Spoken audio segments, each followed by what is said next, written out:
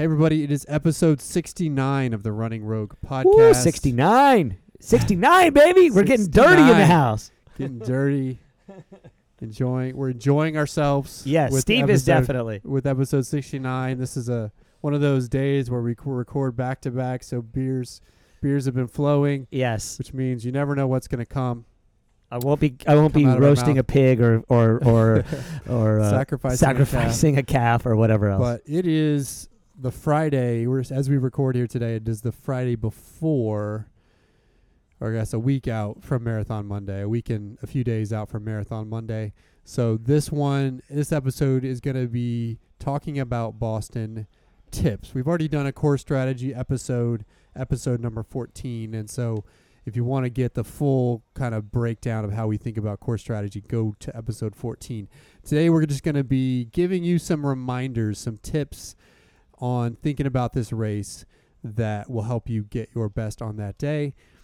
And of course, some of those things are going to be specific to Boston, but others will be specific to marathon in general. So if you have other spring marathons, I think you're going to still learn something from this episode. Before we get there, of course, Steve, we've got to talk current events. The track season started, as we referenced on our last episode. We had here in Austin the Texas Relays, which is the kickoff to the summer track season here in Austin. An iconic event that begins usually on a Thursday with some distance stuff and then goes all the way through Saturday with a lot of levels. You got high school, you got collegiate athletes competing, you got elite athletes, pro athletes coming in for that. It's a really cool event. Really, the headline event for this weekend was the pole vaults. Yeah, as you referenced, with Mondo Duplantis in this one. I mean, that was a stacked men's pole vault. You had the world record holder, Renaud, I'm going to mess up his last name, but Laveni, and Sean Barber, who's former world champion, American pole vaulter, and then, of course, Mondo Duplantis, who is the up-and-coming American-based phenom. He's an American. His mom is Swedish. Right. So he jumps for Sweden so he doesn't have to deal with all the drama. But right. Yeah, he's an American. Right. Straight up bull-faced American.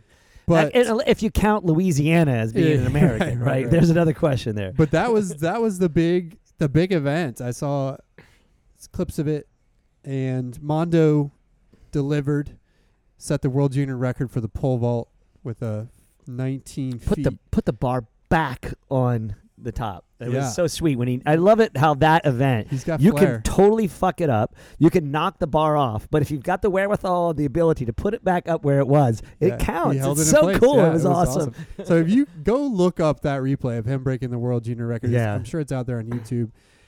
Because, he basically almost knocked the bar off and kind of resettled it into place on his way down, had the presence of mind to do that, but broke the world junior record, 19.4 feet, which is 5.92 meters, which is how they measure the pole vault. It's only about 10 inches short of the world record, which Renaud, who was there, actually has delivered a couple years ago. He's jumped 20.2 feet, eclipsing the great Sergei Bubka's former world record. He did that a couple years back. He was in the event. Sean Barber and Mondo all cleared 5.92. At that point, Mondo dropped out, decided not to continue jumping. Sean and Renaud continued. Ultimately, Renaud won because of nobody cleared any more height. That's what they call. But because of the way things work in terms of how many misses you have and so forth, the Renaud got the win. The world record holder in the pole vault, Sean got second, who's a previous world champion. Mondo got third, but competed, as you said, he'd be competing with the best of the world, and maybe the best in the world. He didn't win the event, but he was right there, cleared the same heights as those guys. I thought it was super interesting that he chose not to go back out. Right. So our listeners need to realize that the pole vaulting community is very different. They're actually really similar to distance runners. When I was at UT, we had absolutely, completely, utterly badass pole vaulters, and we had really good distance runners too. It was almost like Texas should have been a sprinting capital, but we really weren't. We went the other way, and I got a lot of time to spend with pole vaulters, which has made me a compulsive pole vaulting fan, because it's so different from any other event that we have in track and field. It's the circus. It's the craziness. They don't really care, other than the Olympic Games, the Olympic trials, the World Championships, who They care who wins, but they more are a fraternity or a sorority where they really, truly want the best out of each other. They're excited about the next guy jumping to the highest level. And at an event like this, which is kind of like what you would call what do they call it? Where it's like an exposition, where it's like exhibition. Yeah. Exhibition. It's like it's a real event, but they didn't care who won and who didn't win. What they wanted was to get the juices flowing early on in the season, and they did it in a place called Austin, Texas, at the stadium there, and a high school kid is jumping jump for jump right with them. Unfortunately, Mondo signed with LSU, so he's going to be jumping in the SEC rather than the Big 12. That makes me sad, but I get it. It's all good. Right. But fans, if you haven't paid any attention to the pole vault, it doesn't take a lot to get a quick tutorial. Get on YouTube, watch a couple of jumps, and if you have any questions, ask Chris and I. We'll answer them really quickly and get you up to speed. This is a sport this is an event within the sport of track and field. That's such a cool thing, and we're right now, what's going on in the pole vaulting is so cool. 20 feet is like what the 4 minute mile was back in the 50s. 20 feet when it happened was like breaking 2 in the marathon. Yep. It happened earlier, but it was something that for a long time people thought wasn't possible. Now, of course, their sport is a little bit weird because they have an implement. And the implements, the way that things change the pole, and the way that things change in technology means that their poles are going to change. So we're going to see people jump 21 feet and 22 feet. Things are going to be different than they are in our sport. I mean, in our event in distance running, because shoes aren't going to make that big of a difference. But regardless, this is the crazy sideshow circus of our sport, which is so cool and so interesting, and the personalities are amazing. Well, and they're amazing athletes, but there's also strategy involved. Whether you skip a height or don't skip a height, and what attempts you take and don't take it, and the wind is different. How your misses play in, that have different poles that have different tension to them. They change they actually change the standard. So the thing that the bar they're jumping over, they can move forward or back by certain degrees to decide how they want to approach it. So there's a lot of little technical things, but it doesn't really matter because if you're a fan, you're watching a dude or a girl run as fast as they fucking can. They're running the 100-meter dash with a 15-foot pole in their hand, and they are holding it over their head, jamming it in the tiniest of holes that you can possibly imagine. The hole the size of a Dixie cup. They are throwing their body as hard as they can towards that hole. They're not jumping up. They're jumping into the hole, making that bar bend in the most crazy way that you can imagine to throw their feet up. Here's the crazy part. Then not only are they going to run into that hole as fast as they can, bend the pole as much as they can, then they're going to throw their feet over their head, put their head below their feet, and then it's going to slingshot them in a crazy way up and over a bar. It's so fucking cool. And then they have to let go and fall. And let go. And then hope they fall from 20 feet. Fall from 20 feet. Maybe move the bar a little bit and hope. Dude, it's just so badass. Yeah, it's the coolest event in all of track and field. I'm a distance runner. I think they're the coolest, but I always watch the pole vault. And we now have what I think is the resurgence that we had in the late 90s, early aughts of the pole vault being an amazing event. It is now with LeVay, with Barber, with Duplantis. We have another golden era of the vault, and this is a great time to be a fan of that event. And cool to see those guys, the vets, clearly supporting Mondo and what he's doing. They're excited. Zero doubt. They're excited. They are about excited. Him. And that's part of the reason why they were here in Texas. That's the fraternity. Just to see it. It's so cool. It's cool. So that was going down. I definitely encourage you to check out the YouTube videos on that, because you also had the fans were getting into it. The stadium was electric because of it. It was awesome. It's the way track and field needs to be. Texas is full of great pole vaulters because outside the cities, there's a whole bunch of frustrated cowboys, and they get on poles instead of horses now and bulls. And then going to the distance events, we got to give a shout out to Allison Cleaver. Yeah. Who won the 5K on Thursday night in a 16:21, which for her is extremely solid. Did it all by herself and closed really strongly. Her last 3 laps were actually progressively faster than the last. So her last lap was the fastest, closed really nicely, basically running by herself, won by 10 seconds. And she's been kind of doing half marathon training more than anything else. So props to Allison Cleaver for getting it done. Former Rogue athlete, now trains with Steve Magnus, but lives here in Austin. They're getting it done. Yeah, Whatever it's cool. they're doing is working for her, and she seems to be in the groove, and that's a good thing to see. That's cool. The one result beyond that I want to ask you about, Leo Manzano No. ran the 800 in 152. Don't make me say bad things about Leo on Well, we don't on the have to say podcast. bad things. I just want to put it in perspective for people. 152 is incredibly fast for the average human. It's No, not it's- incredibly fast for an elite miler. What does this mean for Leo? I don't think it means that. Okay, I will say this. I truly believe that Leo is in the twilight of his career. I personally think he probably should have, as an athlete, he probably should have chosen a little earlier to do a retirement. But I get it, how it's hard it's hard to find a post-career career as an athlete.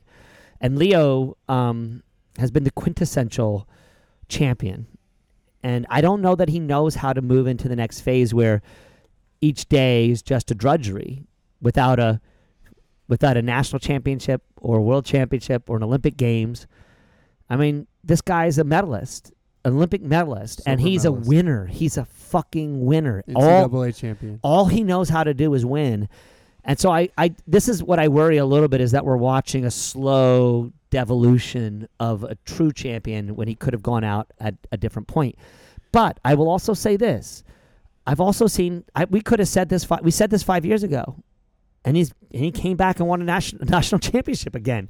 And, Yeah. you know, Well, yeah, and Leo is notorious. If he has a bad race, it's a fucking bad race. no doubt. And there's really no in-betweens with him. No. It's either he's winning races or he's having ridiculous races that are just terrible, right? But there's no excuse for some kind of internal drama, right? His coach, he switched coaches. He's been with his former coach, and he's consistently doing the work in that system. And so it's like, why aren't we seeing some kind of results for Leo to not run 149 or 148 for that's 4 seconds slower in a half mile. That's a lot of time. I mean, that's 10 seconds in a mile. That's like way out the back. I don't know. Well, I mean, to me, the reason I bring it up is part of it is because it's also a reason why it's so important for people to be fans of the sport. Because Leo is a product, at least his current position is a product of the fact that the economics of the sport No doubt. suck. he should be doing something else incredibly well right now, and we all should be supporting him. And he should have the ability to Yes. do that because he made enough money to in his prime. But, you know, this is an athlete who got a silver medal in the Olympics, arguably should be the gold medalist because we should know that McFluke is a fucking He's a drug fucking cheat. drug cheat. So he's theoretically a gold medalist, but then got dropped by Nike, couldn't get a deal, ended up with Hoka, but probably not with the deal he wanted, is struggling to try to figure out what's next for him, doesn't have a plan B, didn't make enough money in the sport to be able to give himself a transition opportunity, right, and to have some time to kind of figure that out. And so you have a guy who in some ways has to race. That's all he knows. And it's sad, not because, you know, it's sad on him. It's sad in terms of the state of the sport. We owe him more I agree, for Chris. his contributions, and he shouldn't be in this position where he's having to toe the line at Texas Relays and run a 152 when he's perhaps not ready. He deserves more than that, and this is a guy who we're fans of, who's been in our store, is a great human being, and yet he's having to make decisions that really aren't representative. I mean, he knows he's not at his best. They're not representative of what he wants out of this sport, and that to me is the part that is sad, but also is an impetus for people that are listening to be fans. Please. Because we have to watch. We have to put eyeballs on this sport, because then We need ESPN to pay attention. everything else will come with it, right? If we're fans. And so anyway, I guess it's a little bit of my message there is like, be fans. But one thing I want to say, Chris, this isn't to contradict you. It's a counterpoint, right? Don't go to sleep on Leo Manzano. Fair enough. Fair enough. Yeah, I you're mean, right. I mean, don't go to sleep on he Leo has Manzano. done it before. He's done it before, and he has. And we are rooting loudly for him. When we talk about magic, right? That's the magic you and I both agree on, right? What he has with 150 to go, if he's in it, it could be over. I mean, he this is is the perfect year, really, honestly, to show that, because it's not going to be probably the best of the best at the 15 this year. And it's a great way for him to get back in the game. So we're rooting for him. So don't mistake this discussion that we're not. Another weird thing that happened at Texas Relays, though, Sam Worley nowhere to be seen. After he won it as a high school senior, he was nowhere. I don't know if he got I looked at those results. I didn't see the race because it's all behind firewalls and all that other kind of crap.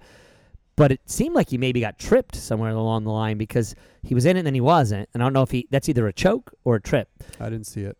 I didn't either. But it was an eminently winnable race for him when you saw the final result. Right. But he ended up at 406. So hopefully that's not a sign of injury, or it was a trip and not a sign of a head case scenario. But Sam, we're huge fans. Yeah. Rally, monkey. Rally. So next meet we got to talk about Stanford Invite, which is at least really just outside of Texas. Well, two. We're going to talk about the 10Ks, I guess. Yeah. Here, because those there are a bunch of races at the Stanford Invite 5K. It's steeple, all college. 10K. That first Stanford meet is all about college athletes getting standards and getting work. Yeah. But you do usually have some elites jumping in there. And I'm going to start on the men's 10K side and just highlight that Lopez Lamong was moving up to the 10K, former 1,500-meter Olympian from 2008, carried the flag for the U.S. at Beijing. His story is amazing. 1,500-meter. I mean, he was a 8:15 guy for a long time. And when Coach Hayes coached him, former lost boy of Sudan, has a great history and story, has been floundering a bit in the last couple years, trying to figure out what's right. Tried the 5K for a bit. Didn't quite have the success he wanted there. Now has moved up to 10K. Got second place in this one. Got beat by Collegiate. What do you make of Lopez moving up? I don't know what else he has. I mean, I don't know what other option he has. Here's the thing with Lopez. If one of the greatest coaches in the history of the United States distance running can't make you faster, there's a problem. And I don't think it's a problem between his coach. Talking about Jerry Schumacher. Jerry Schumacher is his coach. I think based on I have some inside info here because Coach Hayes, John Hayes, who coached at the University of Texas at the same time I coached at the University of Texas, he coached Leo. I mean, he coached Leo too, but he coached Lopez in college at Northern Arizona. And Lopez, from John's description of him, is a distracted individual who has lots. He's so preternaturally talented. He's sick talented that he could train 6 months a year and win. And I think that he also got distracted by a couple of movie deals that were in play and a couple other things that were happening. He was looking at his post-career career. We just talked about Leo not doing that, but here Lopez was doing that. And I think that what may have happened is that Lopez didn't strike while the iron was hot enough, missed out some crucial, critical training phases, aged up at just the time in his late 20s, early 30s, where injuries can start to catch up with you as you transition to those longer, where injuries can transition from that 8:15, and he had to move out of it. It's an interesting saga. Yeah. The Lopez Lamong saga. Well, and then you get the buzzsaw, which is U.S. Army team, Scott Simmons Group, Chalimo, Courier, all those guys. But I will tell you this, when you ring the bell with 400 meters to go, if Lopez Lamong is on your shoulder, it's you had better be ready because he's probably going to win. The problem is he hasn't been able to find himself on those shoulders at crucial, critical times. And he seems to be just a step behind. But it could be, too, that the system that he's in spends a lot of time transitioning between altitude and sea level. And where they're at in their phase is probably likely that he's really in a very heavy training phase. So the only people from Jerry's group that ran at Stanford were people who Jerry needed to learn something from, it seemed like. Yeah, well, Lopez needed his debut. So that was something to learn from. But it sounded like, at least from the next person we're going to talk about, that they weren't necessarily tapering for this race, right? I guarantee you they weren't tapering for this race. So they came right but from it'll altitude. be interesting. Again, this is somebody to root for. I mean, it's been 10 years since he's made an Olympic team, and that was in the 1500. Now he's going for the 10K, which in a lot of ways with moving out and the Army guys doing different things and racing a lot, you never know who's going to be in that mix. I mean, the 10K could be ripe on the men's side. I agree with you. For an opportunity for somebody like Lopez. So we'll see. Again, we're cheering for him, but it is an interesting move. On the women's 10K, we had Gwen Jorgensen win in her 10K debut. Well, her 10K track debut, I should say, because she's post-collegiate 10K track debut. Fair enough, right? She ran in college, ran so people forget she was a Wisconsin Badger too. 31:55, and her first race in the Bowerman Track Club kit. We had known. We knew it was coming. We had the intel that she'd been training with them, but it wasn't official. Yeah, Colleen wiggled out of that question, didn't she? Gave us a little insight there, but officially Gwen Jorgensen is now officially a Bowerman Track Club member, a Bowerman Babe, as Colleen calls them. And she won 31:55. Not a world-class time necessarily, but she beat Krista Schweitzer, who we talked about, the collegiate athlete who's having a good season. And, she won. Ultimately, she won the race. I mean, that's probably what mattered most in this situation. She wasn't running in spikes. She was running in flats as well. So it's interesting with Gwen to see this journey. And just to remind people, Gwen Jorgensen, former gold medalist in the triathlon at Rio 2016. Multiple-time world champion. She retired from the triathlon to focus on running full-time. Declared in November, a couple days after Shalane won New York, that she was going to switch to road running and win a gold medal in the marathon. Bold Somebody who's words. never run a marathon. And so she made those bold words and is now in the midst training with Jerry and company. We listened to her on the Sidious Mag podcast. There's also a great SI article, which I'll link to on her. Talks a little bit about her journey so far. There's the big takeaway for me listening to that podcast, Steve, is what you said when we initially talked about her announcement, where I kind of dismissed her potential to win a gold medal. You're not doing that anymore, are you? Well, I'm not, but not for the reasons maybe that you would think. But the thing that came out to me in hearing her talk was she is a champion. You talked about it. She's an Olympic gold medalist. I don't care what event. Like, there is something in the makeup of people that have that around their neck, or that get to the point of having that around their neck. This is the thing I was talking about. Yeah, so you want me to not. You don't want it to be this way. It's that there's chutzpah. Fucking magic. It's magic. Gwen it's chutzpah. Jorgensen is magic. You don't win an Olympic gold medal without magic.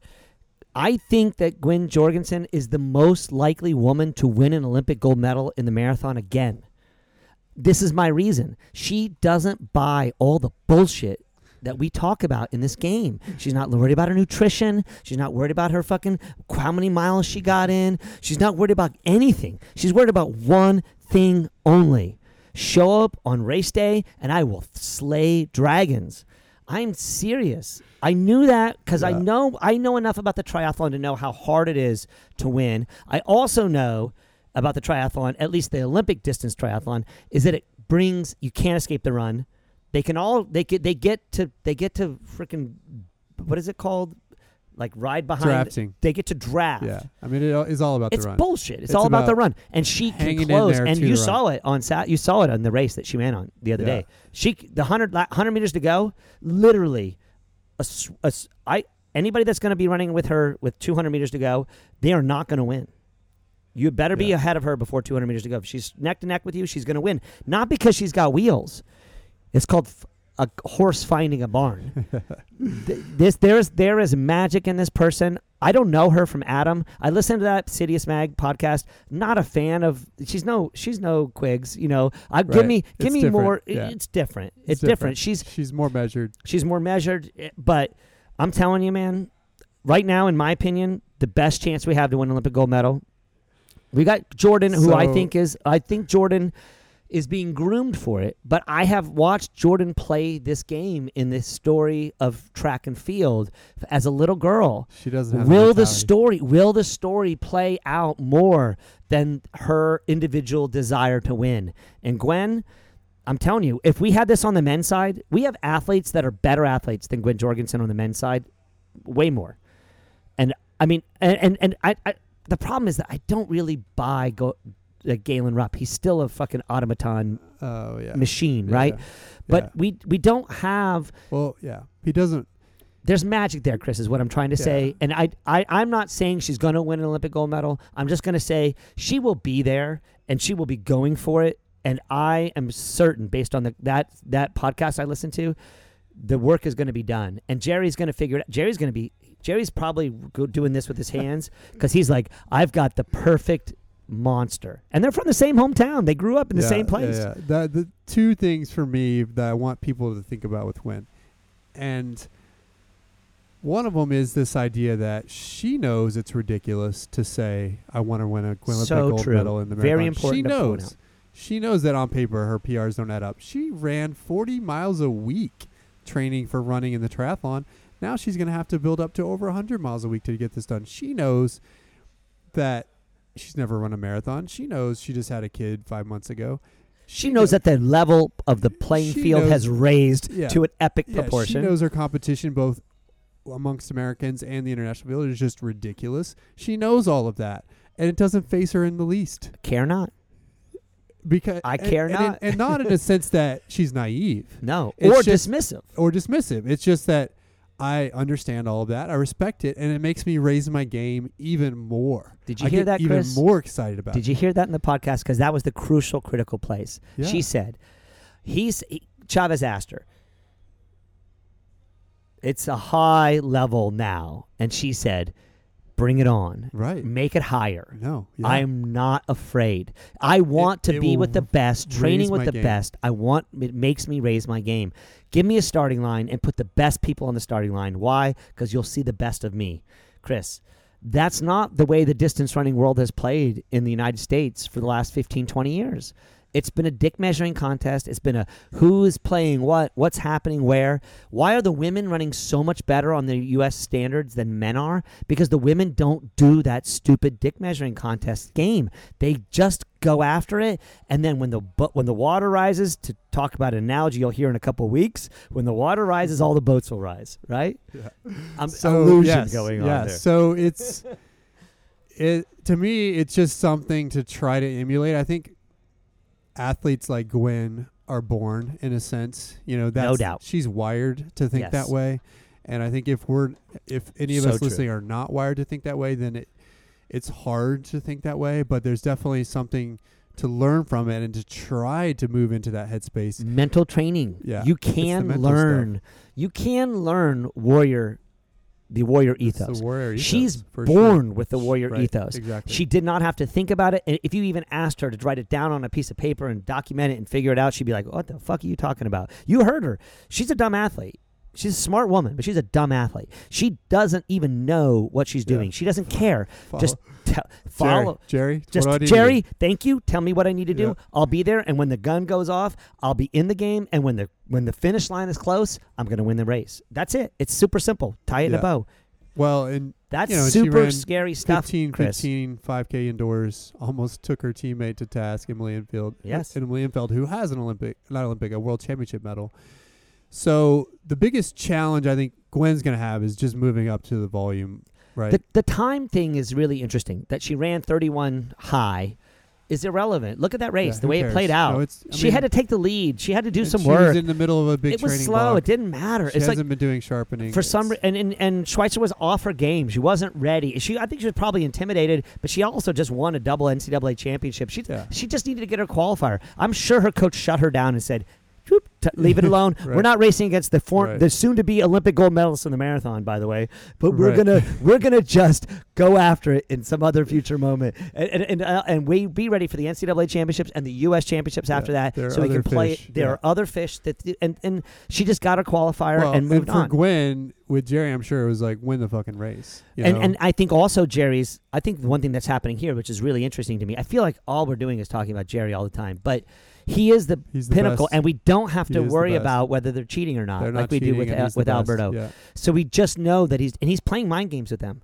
I mean, it is obvious that he's fucking with her head. He told her it. that she cannot run a half marathon, and she's mad, and you can hear it. Yeah. She's trying not to be mad, Yeah. and she's doing interviews saying she's not mad. I've known this for a long time that personality-wise, Jerry and I are cut from a similar cloth. Yeah. I am no way, shape, or form saying that I'm of the caliber that he is. There's no doubt. You guys are both enigmas, though. We are, and we like to cheat, lie, and steal, and do whatever we got to do to make our athletes be better. And I can see what that's going on there is like making her earn it, making her hungry, taking away, giving back, taking away, giving back.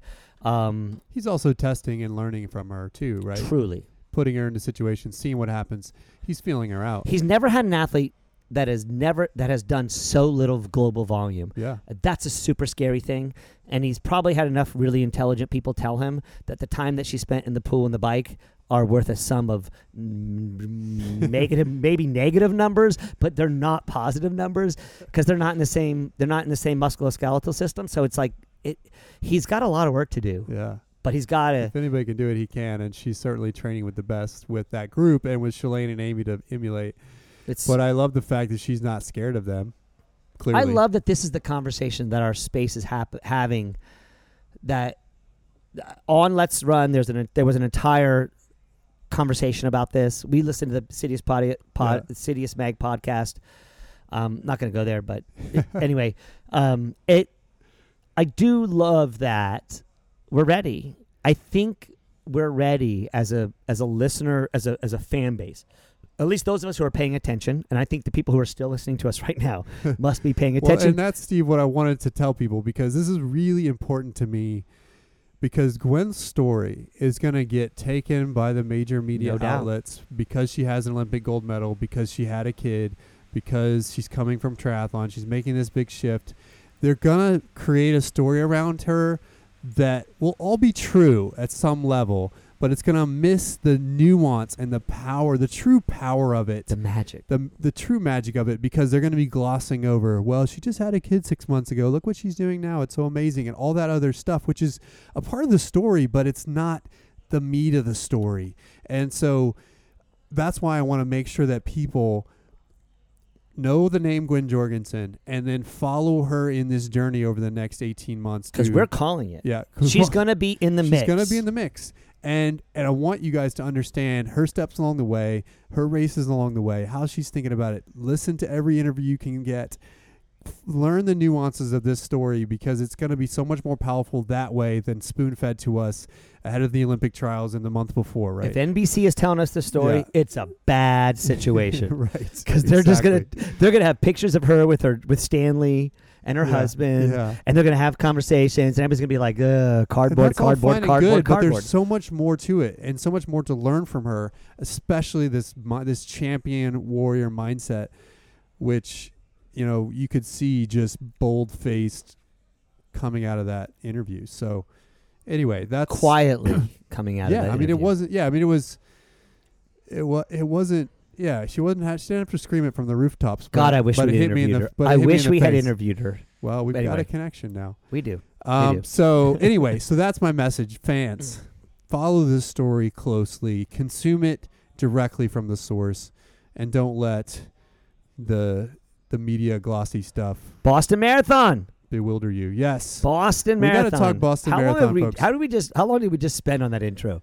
33 minutes. I think we might need to start. This is the point where we might need to make a separate podcast. Maybe. Hey, listeners, right now, okay, if you think that you're so sick of the shit that we just talked about for the first 30 minutes and you don't want to deal with it, let us know. Because we're going to probably only get worse as we go along. So let us know, because we can actually maybe cut this into two different... We can always sub it out and split it out. Because we've had a few people tell us that maybe they liked one thing better than the other. But anyway. All right. So we have 30 minutes now, Steve, to talk about Boston. Oh, I'm good with that. And the way we're going to do it is this. So first of all... I got 45-minute one-on-ones I do with my athletes, so we're good. I've got 30 minutes before I have to go be a dad. So... episode 14, go back and listen to it. If you're racing Boston Race Strategy, episode 14, that is a must re-listen. There's a few others I want you to check out. Episode 5, where we talk about marathon race planning generally. There's a lot of good tips in there. And then episode 17, parts A and B, we talked about inspiring stories from Boston, which I went back and re-listened to parts of that the other day, Steve, and it was just like, gives me all the warm and fuzzies and the goosebumps. So go back and listen to that if you need some inspiration leading into Boston. Steve and I are both going to be there, which we're super excited about. We're going to be recording our preview episode from Boston on the Saturday before. We're going to give you race preview and predictions that will come out the Saturday before Boston. And then our plan is on Marathon Monday to be Facebook Living our commentary from our Rogue Running Facebook page, where you're going to get to hear I'm only getting more excited about this, Our Chris. live in-race commentary about what's going on. We're probably going to be peeing down the side of our leg and not really doing very good job, but it's going to be super fun. So check that out. And it's a. And if no, go ahead.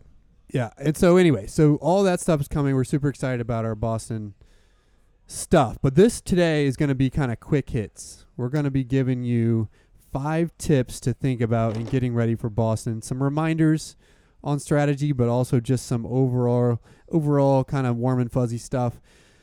We're going to start with the more tactical side of things, Steve. And this we obviously talk about in episode 14. But it's funny. As much as I, even as a coach and as an experienced Boston runner, know about the race and course and so forth, as much as I know and understand how this thing is structured and how you should run it, looking at the course map, there's always that little temptation, that devil on the shoulder that says, oh, man, you got to take advantage of that first 3 miles, bank 4 it, miles. Baby. Bank it. Bank that time. Bank it, baby. Get out. Use that That's first what it says. mile. It says bank it, fast baby. First bank mile. it. Use it. All the energy of the crowd. It's either that or then you get into it and you're in the middle of it because of all the energy Or and people the going number out of crazy. bodies that are And around all the you. bodies, and you get sucked out. So point 1 here, guys, is if you want to have a good race, you got to start slow. Slower than your target pace. Slower than slow. Turtle slow. As slow as you possibly can. People should be flying past you. Yes. And you should be worried about happy people about knocking you down because you they're should be bumping happy into you. about it. And I can't stress enough how important that is, because if you blow your quads on that initial downhill, then you're done. Like, you might as well stop after mile 1, right? Well, we're going to talk about that in a second, but Yeah. it is, Chris, the thing that I think that happens to people is that je ne sais quoi, the space of the moment, the time and place, the lift of the standing around doing nothing for a long time, the late start of the race, the environment of all those bodies around each other. And the most important part that I think is all those stupid-ass men who think that they're going to run 15 minutes faster for the marathon. And they're only men. I mean, women don't do this. They're only men. And they're lined up in your corral with a qualifier of 3:27, and they're going to suddenly run sub 3 or sub 3:10, and they're going to go for it. And you are going to see them later, probably at 10 miles. Believe me, if you will, please listen to us, because what happens is that you get sucked into a moment, that experience of the moment. But the problem is that what's going on in that moment is a whole bunch of false flags, a whole bunch of fake news, a whole bunch of bullshit. Know what got you there. Know what your training is ready for, and if you do, mark a few of them and see if they've got some kind of crazy headdress on. Just predict at what point in time you're going to pass them. Whether it's at 6, 8, 10, 25, doesn't matter when you pass them. You're going to pass them because they're going to be doing stupid stuff. That's the mentality that I try to get my athletes to think about, Chris, is that they're not just conserving for themselves. They're watching a bunch of stupid idiots be crashed against the shoals. Like, it's the sirens. I call this section the sirens because it's like from the story of Odysseus, that they are going to be that they call them in, and they get crashed against, they get enamored, and they get crashed against the fucking cliffs because they got sucked in. And the cliff will happen at 15, and we're going to talk about that in a little bit. But that's it. It's like, just know that stupidity is happening and you're not so stupid. Right. And, a couple tactical tips on that. one, I recommend starting at the back of your corral. Whatever corral you're in, I don't care. Just go to the back for a couple reasons. One, it's usually not as crowded because everybody's kind of pushing forward into those corrals, so you get a little bit of a gap where you can actually breathe a little bit. And then you let all the crazies go in front of you. And yeah, you're going to get some from the corral behind you that come. That's going to happen. But at least you're not tied up into the crazies in your corral. Almost all the people at the back of the corral too, Chris, are thinking the same thing that you're thinking. They know. They're doing the same Start thing. at the back of your corral. Second, from a pace standpoint, and we talk about this on episode 14, I recommend starting at least 30 seconds slower per mile in your first mile. I'm about 20.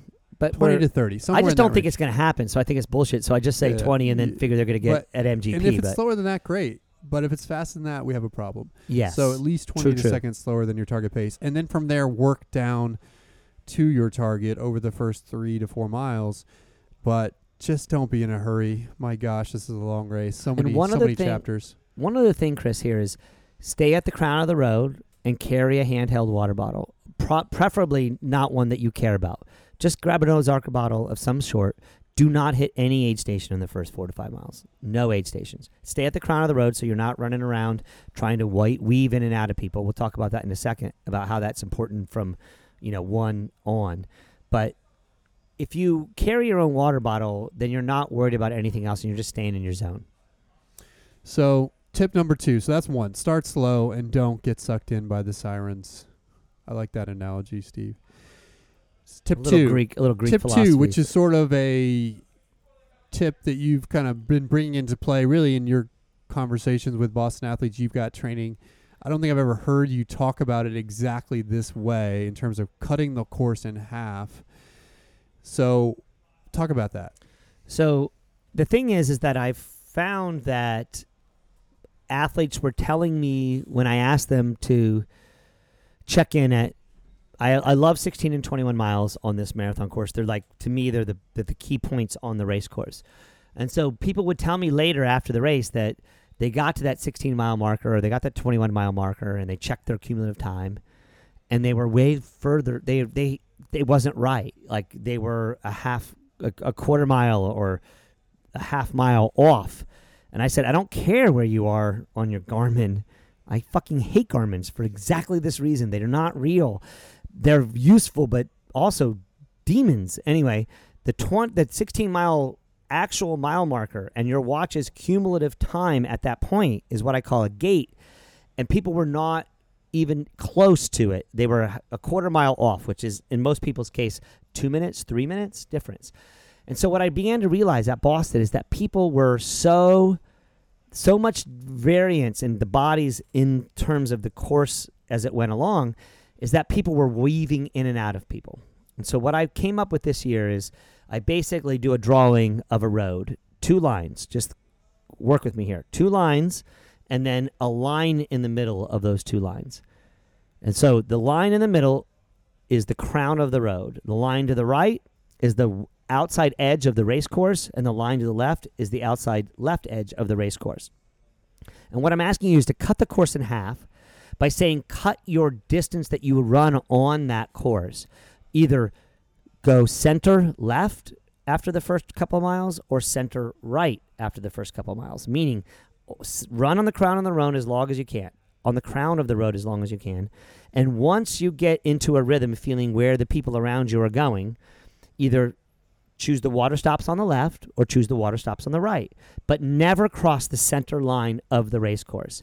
And if you do that, there's no chance that you're going to try to run more miles than you have to, more meters than you have to.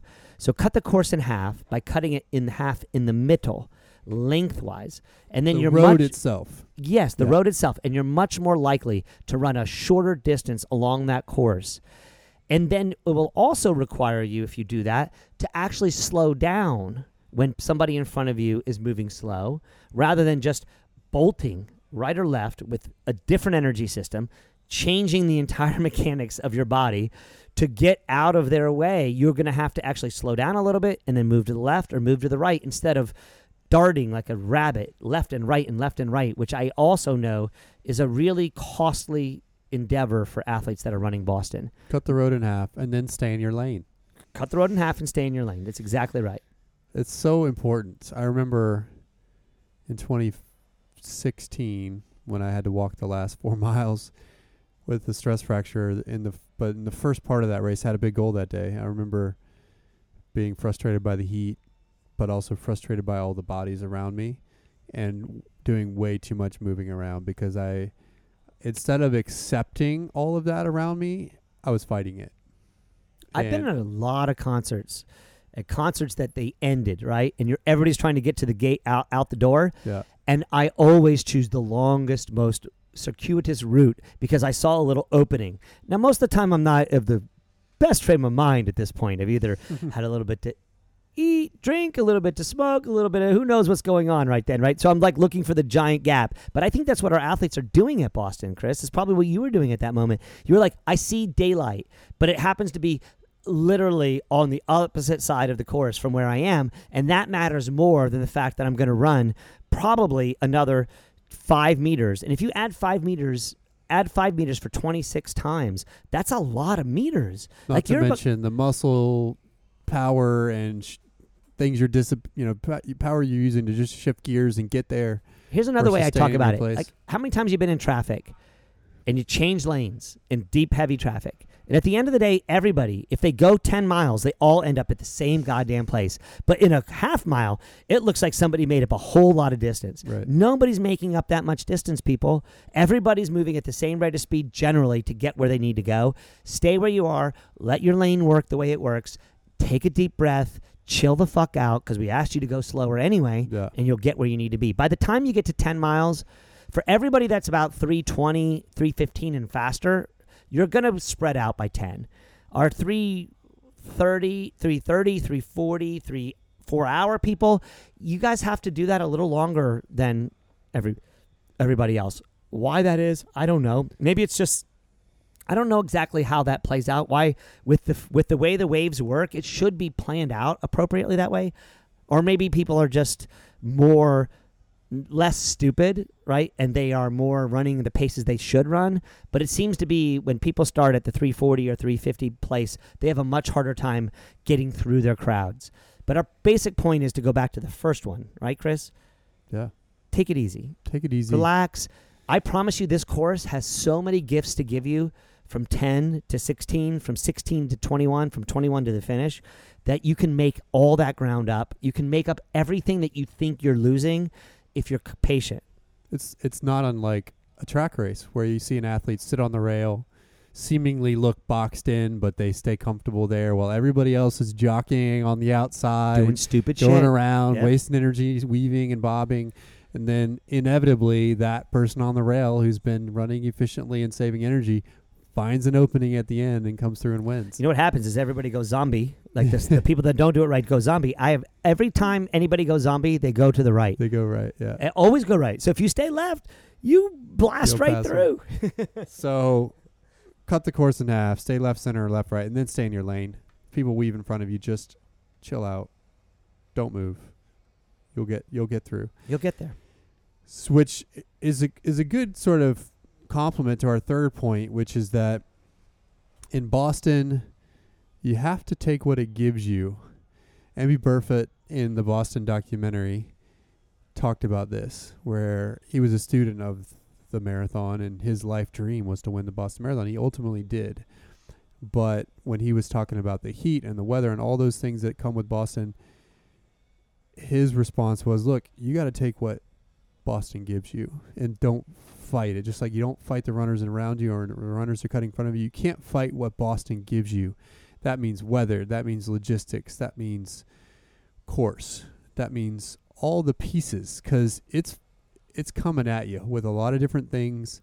And I've been in that place. I remember at various times when I've done Boston, sitting in the waiting area, not the Athletes Village, but the private bus waiting area where we were kind of getting ready to go to the start line, and being frustrated and angry and annoyed by the logistics, or mad about how warm it was that day, or frustrated by the challenges of the course. And you don't beat Boston.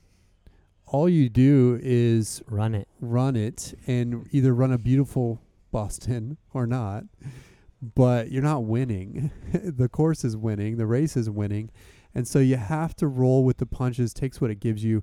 We're 10 days out.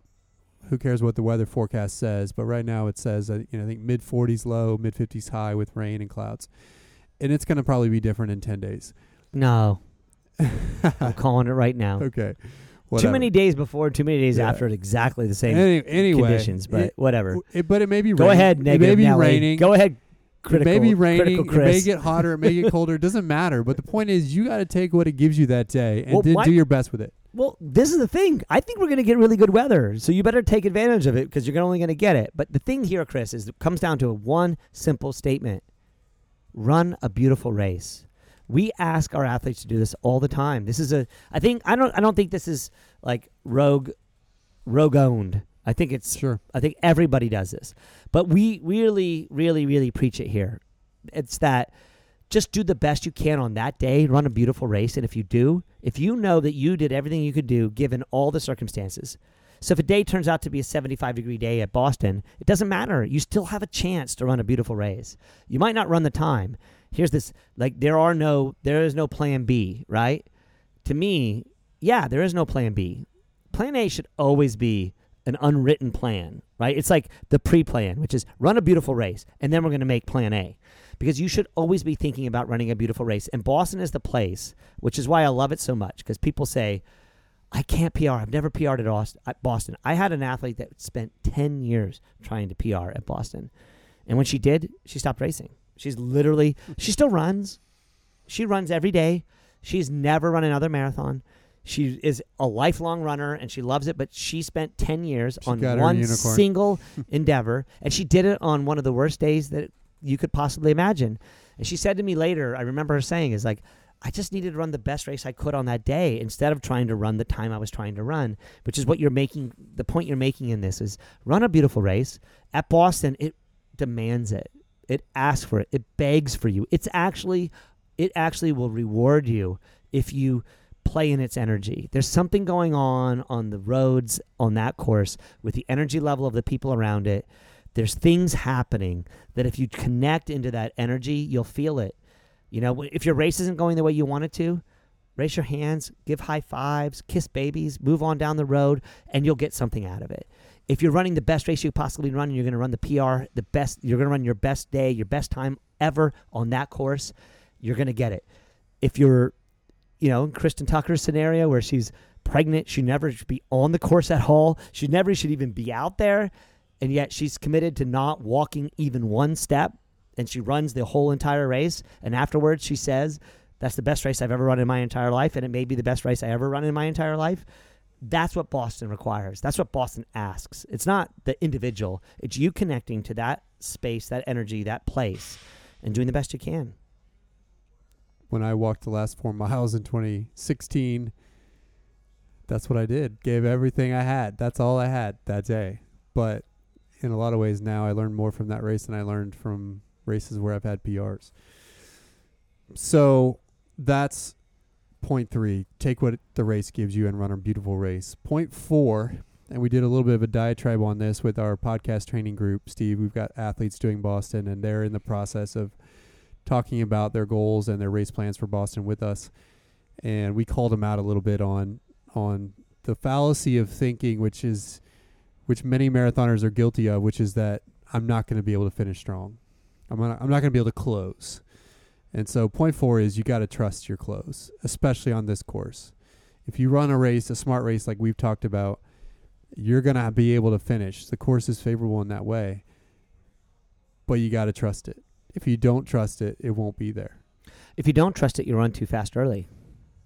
Yeah, and that's what's going to happen. And it won't be there. So basically what we're telling you is don't be a fucking dumbass, right? I mean, that's really what we're saying. The gifts this race gives you at the end. I mean, okay, so here's the thing. Chris and I are talking about the gifts this race gives you at the end of the race. And we understand that somebody could counterpoint and make the argument that the shit it throws at you from 16 to 21 is so fucking egregious and absolutely inappropriately placed. But anybody that's run those hills, at least people in Austin, none of those hills are fucking that bad. They're just positioned in a weird spot where everybody wants to settle, relax, chill before they have to fight to the finish. And Boston says, oh, hell no, motherfuckers. We're going to make you do some work. And we're going to make you do what you need to do. The other thing is everybody wants to tell you to slow down in those miles. I think if you've run appropriately and done the kind of training in the hills, you should allow yourself to slow down if that's what the day gives you. But my point is not about what happens from 16 to 21, because I think that that's an over-preached storyline. But I want to make sure that people understand that the thing we're going to talk about right now, which is 21 on, does have some stupid, crazy shit thrown in at the most inopportune moment for it to happen, right? But if you can get through that by creating the best race plan you can get before that, mile 20 and a half, with all those drunk ass fucking spit throwing, screaming motherfuckers at Boston College telling you wonderful things or terrible things. It's crazy, the athletes that I've asked after the race, tell me what they say to you. What did they say to you? Everybody has wonderful feelings at Wellesley, right? Because they kissed people and blah, blah, blah. But their feelings at Boston College is, those guys were fucking assholes. Those girls were assholes. They were drunk motherfuckers. They were spitting at me. They were throwing shit at me. It's the mix, right? But you're just so angry and so upset by the fact that you had to go through all that shit. It all happens at 20 and a half. And then you start to come downhill. The 21-mile marker, the race changes. The course opens up. There's plenty of room to run. It gets quiet, and if you're ready, you can put on the jets. And anybody that's been appropriately trained, who's been training between 5 minutes of what their goal time is, and they think that they're ready to run the goal time that they want to run within 5 minutes, you can jet down the backside of this course. We talked about Bill Squires and how his entire training protocol for all the great athletes that he coached who won, many of them who were in the winner's circle at Boston or in the top 3 to 5, athlete after athlete, athletes who were non-credentialed athletes in the U.S. who nobody's ever heard of before, who ran great, beautiful races on that course. They all say one thing: you're ready, close the last 5 miles. And this course allows you to close the last 5 miles. Joffrey Curry did it as a men's winner last year.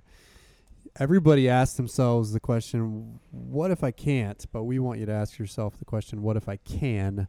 And visualize between when you listen to this till Monday morning doing just that. Yep. Because you can. And save a little.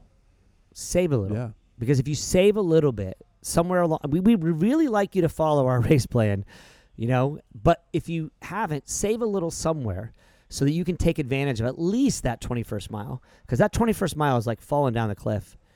It's amazing. So, last point, number 5, and then we'll wrap. And I get this one from you, Steve. In 2014, the year after the bombing, and Rogue has a tradition of doing a marathon talk. We usually have between 50 and 60 athletes racing.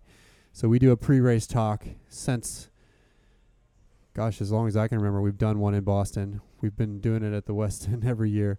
And that year, your talk, the focus of your talk was that it didn't matter what your goal was, whether it be, to be in Boston to run a certain time, be in Boston to experience it, be in Boston to have fun, be in Boston, whatever anybody wanted to do on that day. It didn't matter. What mattered was, were you doing that to the best of your ability? Were you honoring this race by doing your best to achieve the most with your goal? And I remember for me that year, it wasn't about running fast. I was just there to support the community and to give the big fuck you to the bombers. To those assholes. Yeah, for doing what they did. And so it wasn't about running a certain time. And a love on Meb. And a little love on Meb. Yeah. And it wasn't about, it wasn't about running a certain time, but it did sort of wake me up and say, you know what? I may not be running my best time, but I need to give whatever I can on that day. And so for me, that year, it was about helping my teammates early. I paced one of my teammates for half the race, and then the back half of the race, it was about me experiencing it and getting involved in the moment. I was high-fiving people. I was interacting with the fans. I was having a good time. I was experiencing the race to the fullest as a part of my way of honoring the race on that day.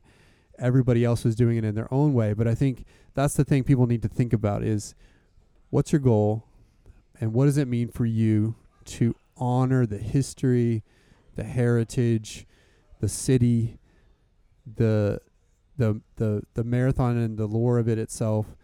Because if you give everything to it towards whatever your goal may be, it doesn't matter if you hit that time necessarily. What matters is, did you honor it with your effort?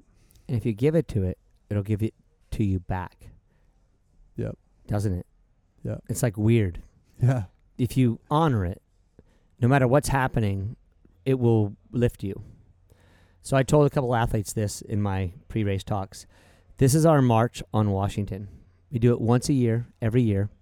Whether we agree with each other's politics, whether we see eye to eye on a wide variety of different political or sociological or even training group views, for this little window of time, from Hopkinton to downtown Boston, we're all the same, and we're on a parade.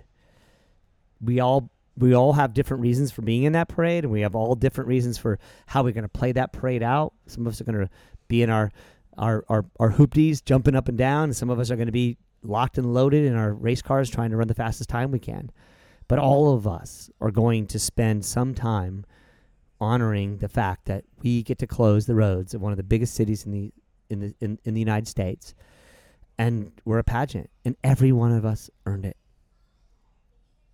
I mean, most of us earned it. I'm not going to too badly denigrate those people who didn't, but they paid their way. Let's just say that, for good causes. Yeah. But everybody earned it, and that, to me, Chris, it's like, this is our March on Washington. This is every year we tell the world that we matter, that distance runners matter. This is why shoes are made the way they're made, why marketing is happening in our sport, why all the things are happening, why this race on the women's side, what's going to happen here. There's going to be a great race on the men's side, but what's going to happen on the women's side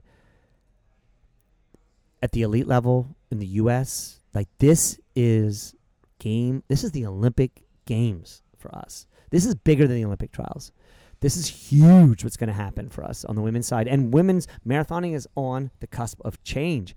It's just like, to me, I can look at it also with my athletes who are there, who just barely got there, who are not trying to run fast, who are just going to wave at the crowds and kiss babies.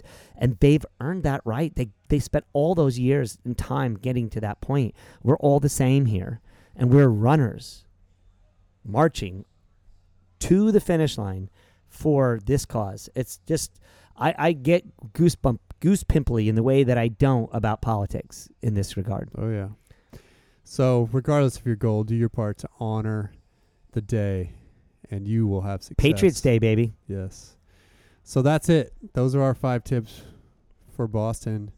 Look out for our preview episode coming on the Saturday before race day. And, of course, check us out on Facebook Live. If you dare. This is a total experiment. If you dare. We're going to be doing live commentary on Facebook Live on our Rogue Facebook. The good news is it'll be early and I'll be caffeinated and I won't be beard. It's going to be highly entertaining. So check that out.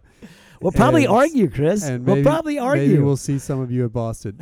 We will definitely argue, not probably argue. Come on. So anyway, thanks for listening, y'all. This is our shortest episode in a long time. So enjoy that. And we will talk to you next time.